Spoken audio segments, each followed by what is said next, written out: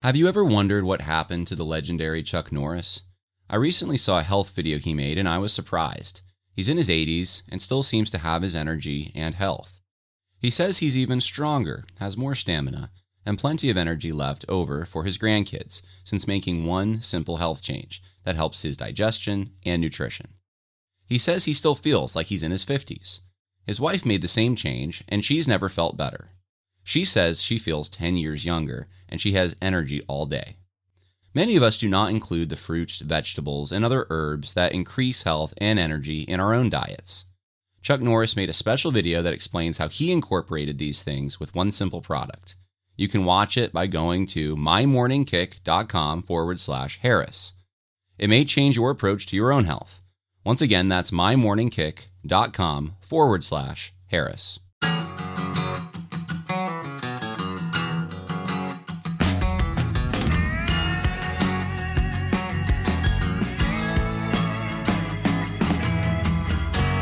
Hey everyone, welcome once again to the Conversations That Matter podcast. I'm your host, John Harris. We have a special guest today. We've actually had Dr. Voddie Baucham on once before, but this is the second time. So, thank you, Dr. Baucham, for coming on. It's great to have someone who'll come back on the show. That's awesome. Yeah, man. It's my pleasure. John, I love your show, man. I watch it. I appreciate it. I appreciate you, your friendship. So, yeah, I'm excited, man. Well, I appreciate you a lot and your friendship as well. And I have to say, this trailer we're about to watch, which is it's a teaching series, and I want you to explain all that. But there's a trailer for this teaching series. It's about 8 minutes long, and I want to just show everyone that video, and then we're going to talk about it. I wrote Fault Lines because of my love for the church. We're doing this project because of love for the church. I honestly believe that the critical social justice movement represents a threat, an existential threat, not a threat to Christianity per se, because Christianity can't be threatened. God is on his throne. He will protect his bride. However, it represents a threat to unity within the body. We gotta act like that the disadvantages between us are cultural and are not systemic. Then we can't be together. Critical race theorists want to deliver us from the basement low ambitions of a thin, emaciated view of equality. It represents a threat to the clarity of the message that we communicate. Whiteness becomes the standard by which all good theology is judged. Whiteness is rooted in plunder, in theft, in slavery, genocide of Native Americans, sitting on stolen land. So that if it's right theology, it's written by a white scholar who is contextualizing that theology for white audiences. The gospel will always be the gospel. However, we are not always faithful in the way that we communicate the gospel. Because silence is too high price to pay to be unified when our necks are under a police knee. Anti-racists fundamentally reject savior theology. That goes right in line with racist ideas and racist theology. And we're not always faithful in the way that we apply the gospel. When you sign up for this congregation, you're signing up to be part of racial justice. And if that's not for you, then this church is not for you. The solution is fundamentally, yes, the gospel, the cross, the resurrection, but also dethroning white supremacy in all of the forms in which it shows up in Christian spaces. So the goal here is to fight for faithfulness, to fight for the truth of that gospel, to fight for the bride of Christ, to fight for unity in the bride of Christ. It's a breakthrough if you can get white people to acknowledge that our race privileges us in this society. That is like the second coming. Virtually no white man thinks they are guilty. You have to push and push and push to the point where, hey, wait a minute, I think you're pushing an agenda. Well, you're finally listening. My psychosocial development was inculcated in the water of white supremacy. I have grown up with this invisible kind of bag of privilege. Like, I am a racist. a system in which whiteness and white people are central and seen as inherently superior to people of color. I'm going to struggle with racism and white supremacy until the day I die and get my glorified body. What I'm talking about right now is white privilege. Because I'm immersed in a culture where I benefit from racism all the time. Nothing makes Anglos more angry than the idea of white privilege. The Bible is very clear about the issue of justice. What does the Lord require of you? To do justice, love mercy, and walk humbly with your God. We know this from Micah 6:8. And so justice is not optional for the people of God. That's why it's so critical that we understand what justice is. One of the dangers of the social justice movement is that it uses terminology that on the surface sounds like it ought to be what we as Christians are about. Social justice. Am I against justice? Of course not. I'm for justice. Anti-racism. Am I pro-racism? Of course not. So what we need to do is get behind these terms, get behind these words, and look at two things. Number one, look at what people mean when they use them in this cultural moment. And number two, evaluate that in light of what the Bible says about the same issues. So for example, when we talk about justice from a biblical perspective, justice means the righteous application, the impartial application of the law of God in a given circumstance. We're told that we're not to be impartial to the poor or to the rich. We have to apply God's law equally across the board. Social justice means something very different. And so if we're going to have conversations about justice, if we're going to have conversations about contemporary issues of our day, we're going to have to do so in light of what the Word of God has to teach about all of these issues, and while evaluating the cultural moment. You know, I've come a long way on a lot of these issues. I am a guy who had as probably the biggest hero of my life, Malcolm X. I am a guy who was always very Afrocentric, very, you could say, social justice oriented. As a believer, I came to a crossroads, and I recognized that for the most part, I identified a lot more with my blackness than I did with my Christianity. For the most part, it was much more important to me that I was black than it was that I was Christian.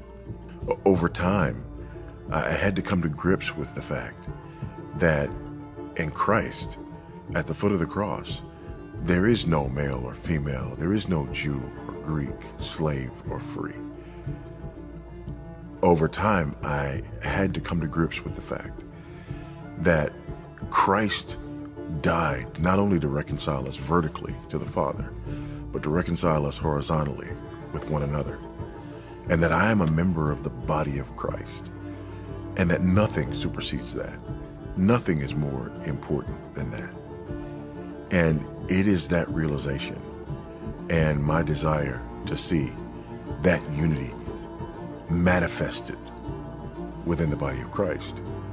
If you're doing this study with a group, my hope is that this would be a place where you can be open, where you can be honest, a place where you can evaluate the narratives that are flying all around you, and a place where you can judge those things, not according to your feelings, but according to the truth of the scriptures, according to what thus saith the Lord. I do believe that justice is incredibly important, but justice is only important to the degree that it is the justice that God demands.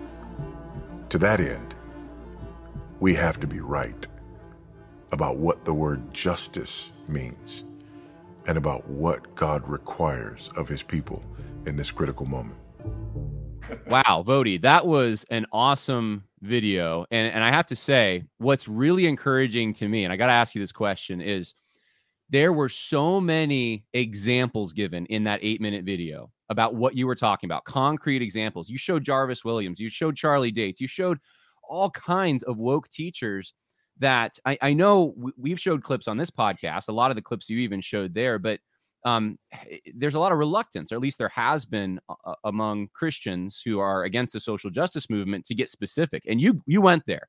Was that intentional? Yeah, it was absolutely intentional. I did that in the book, so it would have been disingenuous to not do it in the video. But just like in the book, there's nothing malicious. I just think it's important for people to know what we're talking about. So, I don't dwell on it or anything, but I do give what I see as pertinent examples. So what's the intention then? This is a series that people can use where in their churches and small groups? Is it 8-part? How does it work? Yeah, it's all together. It's a 10-part series. There's some supplemental material in those 10 parts, but it's designed to be used in small group settings. You can definitely use it as an individual if you want to dive more into the topics and ideas in the book. There's also a participant's guide to help, further discussion, but it's really designed for groups to go through this and to have group discussions. So much of what's been happening is, we've been sort of talking past each other and, not really taking the time to sharpen each other, not really taking the time to define terms. So I think it's very important that we do that. And this series is designed to help people do that. No, that's absolutely excellent. We've needed stuff like this. And so I'm glad this material is out there. Now, I think Salem put it out. Is that where people go to find it? Is Salem Media, or can they find it on YouTube? Salem Now. Yeah, Salem Now. Salem Now. Yeah, salemnow.com, and they can find it there, or on the Salem Now app. They can find it there as well. And we're also trying to put together some packages for larger groups that want to do it. Okay, that's phenomenal. So Salem Now, you can go find this material and then use it at your church. Use it in the small group. Use it wherever. I have to ask a question, because I know that a lot of political conservatives are concerned about this. And I know Salem's often associated with more political conservatives. Is this a good tool that can be used, let's say, if you're in a Tea Party group or some political group, and say, why don't we study the social justice movement, and in so doing, bring the gospel in? Is that a way we can use it? Absolutely. And, that's the hope. I mean, that's what I try to do in the book, and that's what we try to do here as well, is, always make this sort of from a gospel perspective. This issue matters because it is an affront to the gospel. So it could absolutely be used like that. And I think used successfully in that way. One of the things that I've heard a few times in the last year is that the social justice movement is dead. That's not the issue that's of concern right now. I couldn't disagree more, and I'm assuming you feel like I do. You obviously think it's important enough to put this material out there now. I mean, do you think that this is going away anytime soon, or where are we at? No, it's not going away because it's rooted in Marxism and critical theory. And Marxism and critical theory are not going anywhere. Marxism and critical theory, this is sort of the guiding light, if you will, of all of the leftist progressive movements in our culture. Intersectionality, the whole LGBTQIA2S plus whatever, the alphabet mafia, that's all about intersectionality. And so, again, this is not going anywhere. But we've got to understand the roots and foundations in order to understand that it hasn't gone anywhere and that it's not going anywhere. Yeah, I think that's exactly right. I think one of the things I've noticed is it's becoming more institutionalized. In other words, ingrained. It's part of policy now in many places. Yeah. So maybe the controversy isn't as heated as it was, but it's certainly there, and it's staying there. So this is great. And I would just encourage people listening to take advantage of this. There's not a lot of material out there like this. So go out and get it. I wanted to ask. Go ahead. Part of the reason there's not a lot of material like this out there is because, there are a lot of Christian publishers that just wouldn't touch it. Really? Salem's one of the very few publishers that have been willing to publish anti-woke Christian books. There are others who are more amenable to it now, but initially nobody wanted to touch this stuff. Yeah, that's interesting. And I don't, I'm not going to ask you for names of publishing companies or anything. I found the same thing when I was trying to publish on this too, that there just wasn't a lot of room there. So, I mean, eventually I kind of went independent, but it's good to know Salem, which is they're not even a Christian publisher. They're more, like I said, politically conservative, I think, right? Well, it's an imprint of Regnery. Okay. Right? So Regnery is the parent company, and this is kind of the imprint of Regnery that does conservative religious material. Yeah. Well, that's great. I was hoping I could ask you a little bit, unless you want to keep talking about social justice, about what you're doing in Africa, because I know when you come to the United States often in the last few years, there's always a hot topic, right? Every single time. Always. And everyone wants you to weigh in on it, right? And, it's like we're constantly fighting, and maybe that'll never change until Christ comes back. I don't know. But, you're doing most of your time. I think people miss this. And it's one of the things I just have to say I respect about you so much is you could ladder climb. You could be in the United States. You could be a political commentator, or really probably whatever you want to be, and make a pretty penny off of it. But you choose to be in Zambia. You choose to be helping a country that you were not born into, but there's people that you love there, and you see opportunity, and you're not going to forsake that for the, success, I guess, you could have here in the United States. And so I just want to say that. But since the majority of your time and effort is over there, could you give people a little bit of an idea about what are you doing and why is it important if they want to support it? Yeah, we came here almost 8 years ago. It'll be 8 years in August to help start the African Christian University. It's a classical Christian liberal arts university started by the Reformed Baptist of Zambia, the group of Reformed Baptist churches here in Zambia. And it was an opportunity that just fit. It was an opportunity that, I came here for the first time in 2006. And there was just this kindred spirit, between myself and the brethren here. And, then 8 years later, the Lord, calls, me and my wife to come here and be part of starting this school. So 7 years ago, the school launched, and, we've been plugging away ever since. It's been a battle. It's been an uphill battle. Starting a university is kind of like starting a church. And the metaphor that always, resonated with me about planting a church was that it's like building a 747 at 30,000 feet. Right. So, yeah, that's what we're in the middle of. Yeah. So I was looking at the website for the university, and it says this on African Christian University's background statement. And I'm going through the end of it here, but it says that this is the goal of the African Christian University, to know and exalt God in the pursuit of all truth via every avenue available. Through this ever-maturing relationship with God, students can turn their talents and education towards improving and developing their communities, where cultural transformation of Africa can occur as Christ works through them. Now, I wanted to get your take on the statement, and as you know, part of it is because this discussion has already come up in the United States about the role of cultural Christianity, whether it's good for Christians to be involved in the public, civil spheres. How should they be involved if they're supposed to be involved?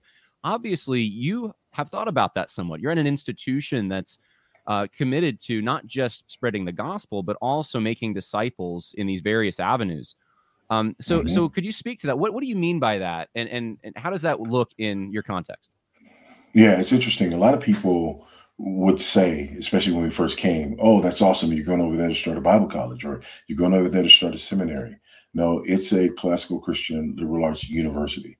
We offer degrees in agriculture, business, education, theology, and we plan on adding things like engineering and the sciences and medicine and things of that nature. And the view is for it to be a a transformational institution. And, I find it ironic, and Zambians find it ironic, right? Because they look at the West and they look at America, and what they see is the fruit of Christian faithfulness, the fruit of gospel faithfulness, and a culture that has been benefiting from that fruit, right? That is now turning around and is ashamed of the root that produced that fruit, while they're saying, no, we want to experience those benefits that you are experiencing. And we believe that faithfulness to the gospel is a means through which God will bring that about. So it's really ironic to look at, all this stuff that's going on from both sides. And it's also very interesting to watch it, especially because, I remember when everybody started throwing around the term, white Christian nationalism. And again, all three of those words are important because they have intersectional value, right? And over here, this is a nation that is a constitutionally Christian republic, right? It is in the preamble of their constitution that Zambia is a Christian nation.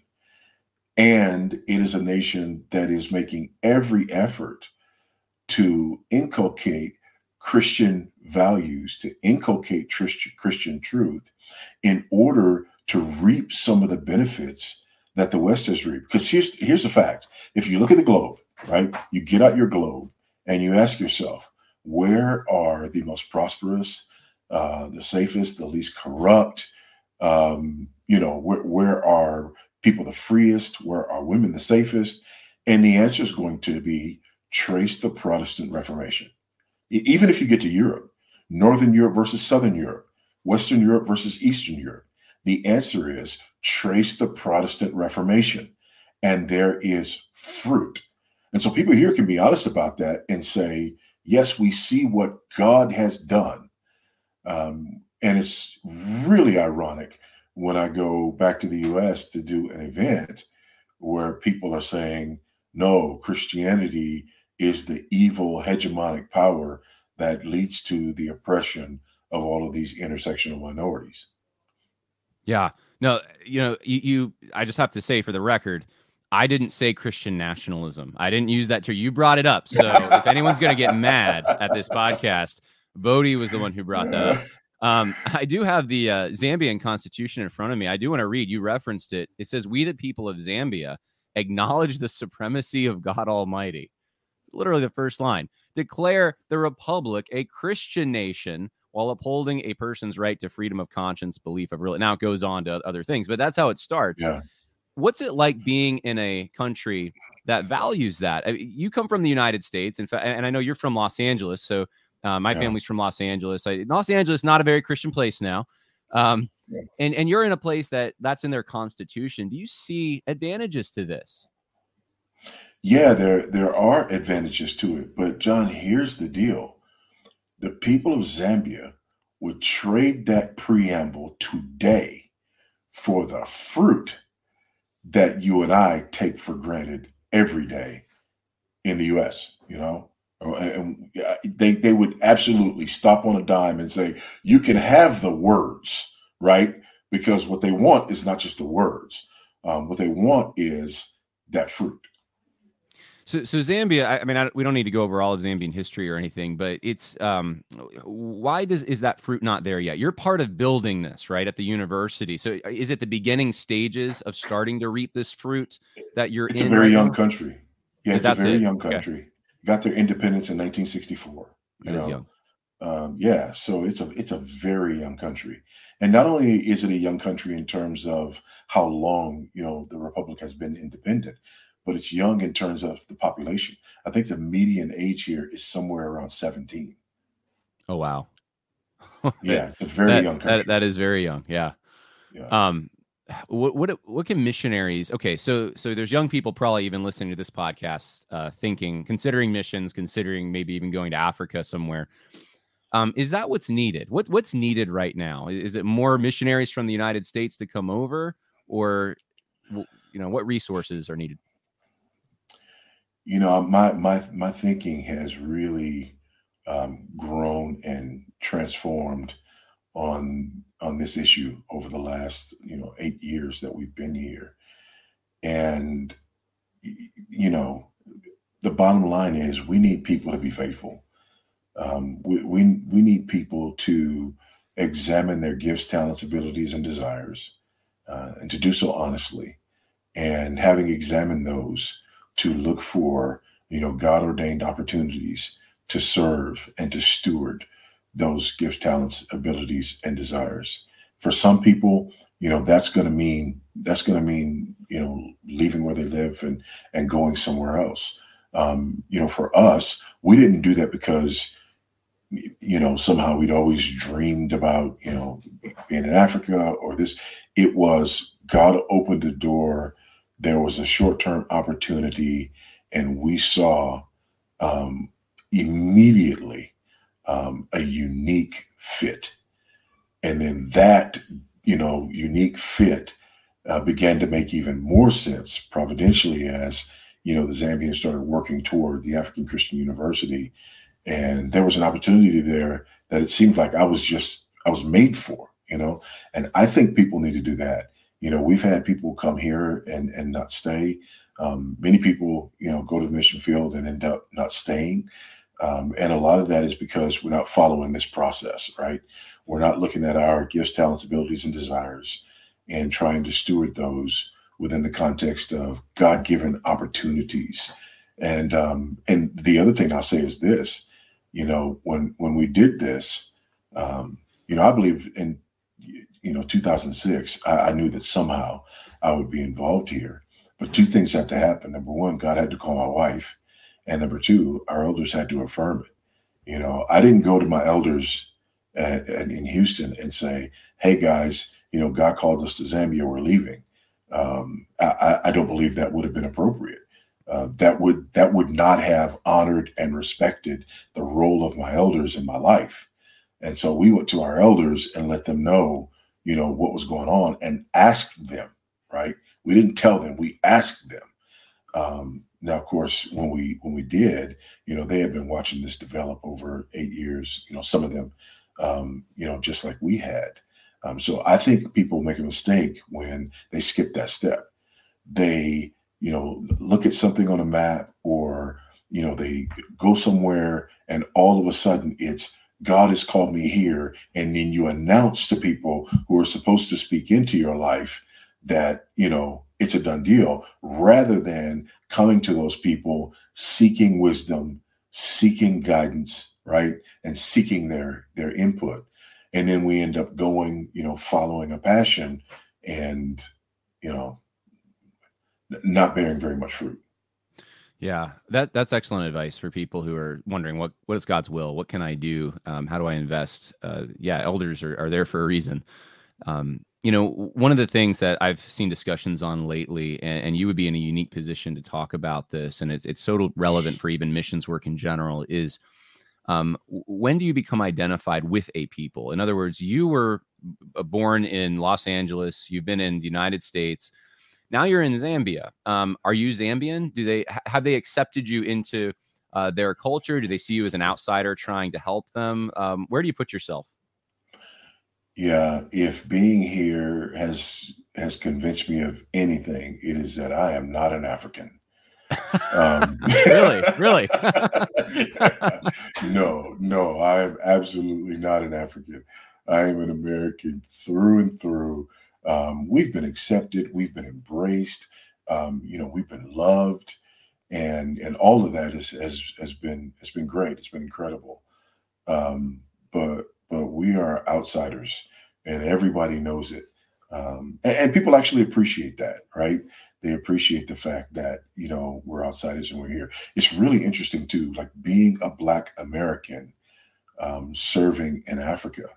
Whenever I meet Africans, whether it's here or whether it's, I was picked up one time at the airport. I was doing an event and, somebody picked me up. I don't know if it was an Uber or the group had sent a car service or whatever. And, my driver was an African man. And, we started talking and he found out that, I was serving in Zambia. And he was like, well, why? And I said, what do you mean? Went to help. I'm giving the whole story of, why we went. And he goes, well, are you Zambian? I said, no. Is your wife Zambian? No. Well, how about your parents? No. He goes, well, why? He could not comprehend that a person from America would go in that direction when most of the people over here would give everything they have to go in the other direction. And so people really, they really appreciate that we've made the decision to come here, to be here, to bring our children here. But that's the thing. We don't see ourselves as more than. We don't see ourselves as, we're here to serve.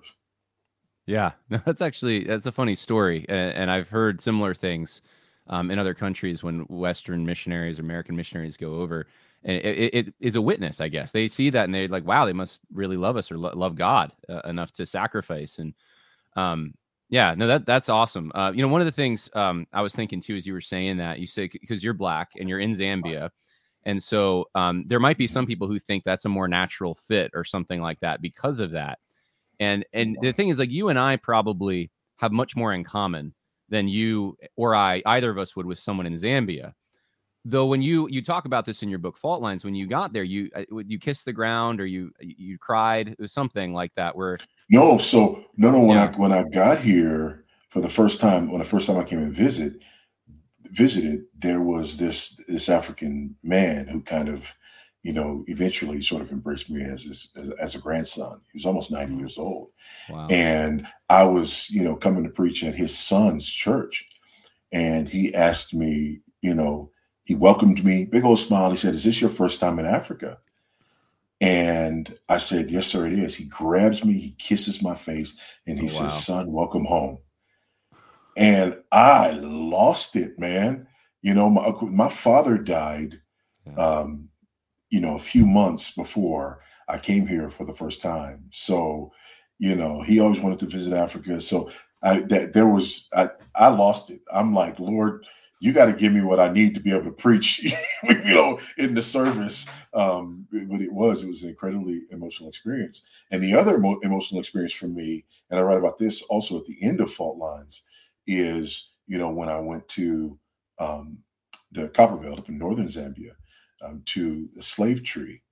And a lot of people don't know this, but, there's a slave route that went not, through Angola, not through not everybody went through, Sierra Leone and Ghana or whatever. And anyway, there's this catchment area where they would take the slaves, before they would, take them off to the coast and ship them off. And it just dawned on me, white people didn't come into the interior of Africa hunting for my ancestors.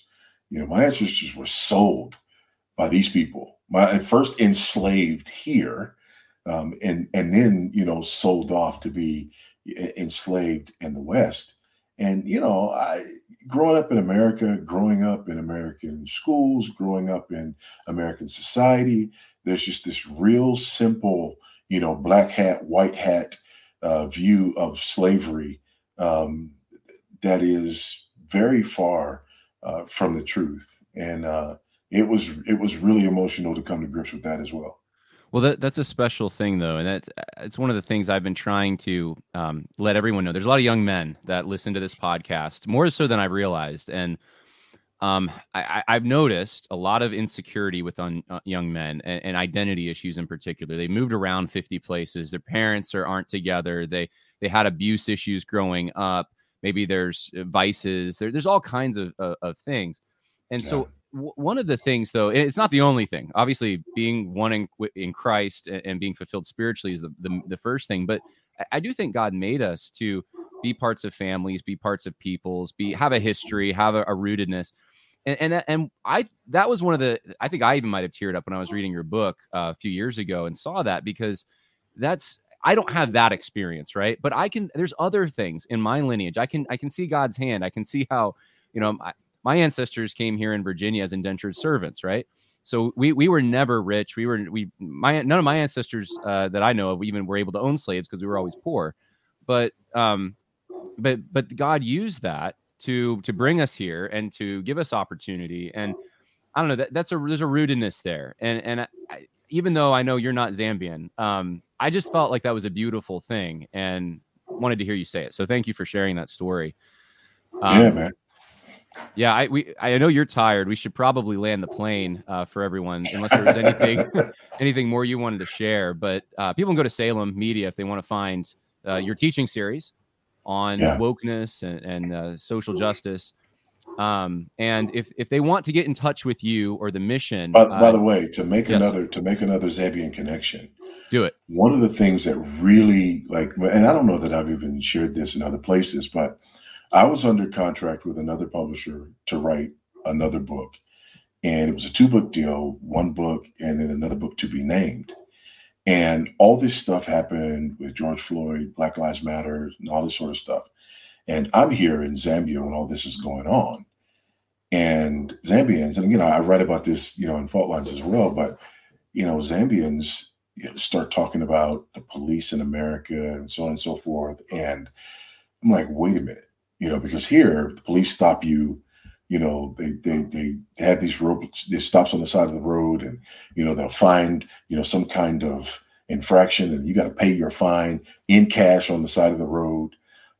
We're in a store one day, and this guy starts yelling and moaning, and the cops are carrying him out and beating him as they take him out of the store. And we're just like looking with mouths agape, like what in the world? And everybody knows that, we're Americans. We're standing in line in the store, but they can tell we're Americans. And they just look and say, yeah, it's okay. He's a thief, right? Because that's what the police do.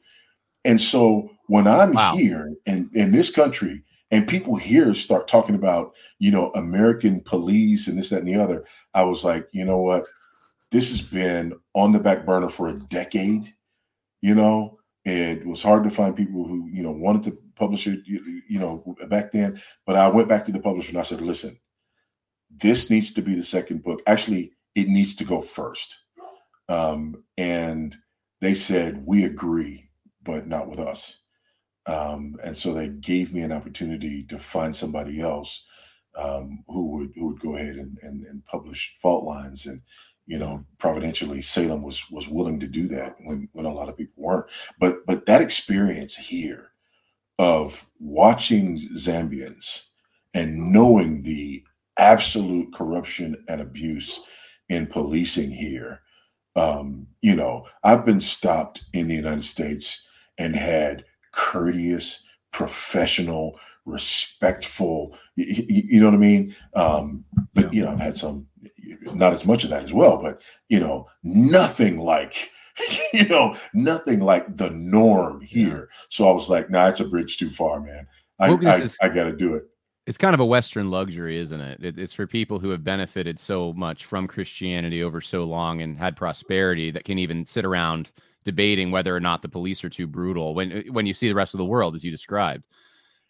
Yeah, that's interesting. It's unbelievable. Yeah. I was actually just in Mexico not long ago with my wife, and the police there are different too. Not quite to what you just described, but much more direct, and they'll stop you without reason, that's probable cause, perhaps. And that's one of the things that I just think I take for granted living in the United States. Like, well, they have to have probable cause. Like, they can't just stop me, right? In other countries, they're like, what are you talking about? Yeah, they can. Oh, yeah. Right? Yeah. So anyway, well, it was great to see you and to talk with you. And thank you for all you're doing once again. God bless. Likewise, man. Yeah. I appreciate your work, man. I really do. I'm grateful for it. And you keep doing what you're doing. Keep plugging away. And at some point, we've got to be in the same place at the same time again. It's been too long. Yeah, it will happen. Well, I've been talking to Jay, so we'll figure it out at some point. But yeah, would love to see you in person. So God bless. And have a good night. Bye now. You too, man.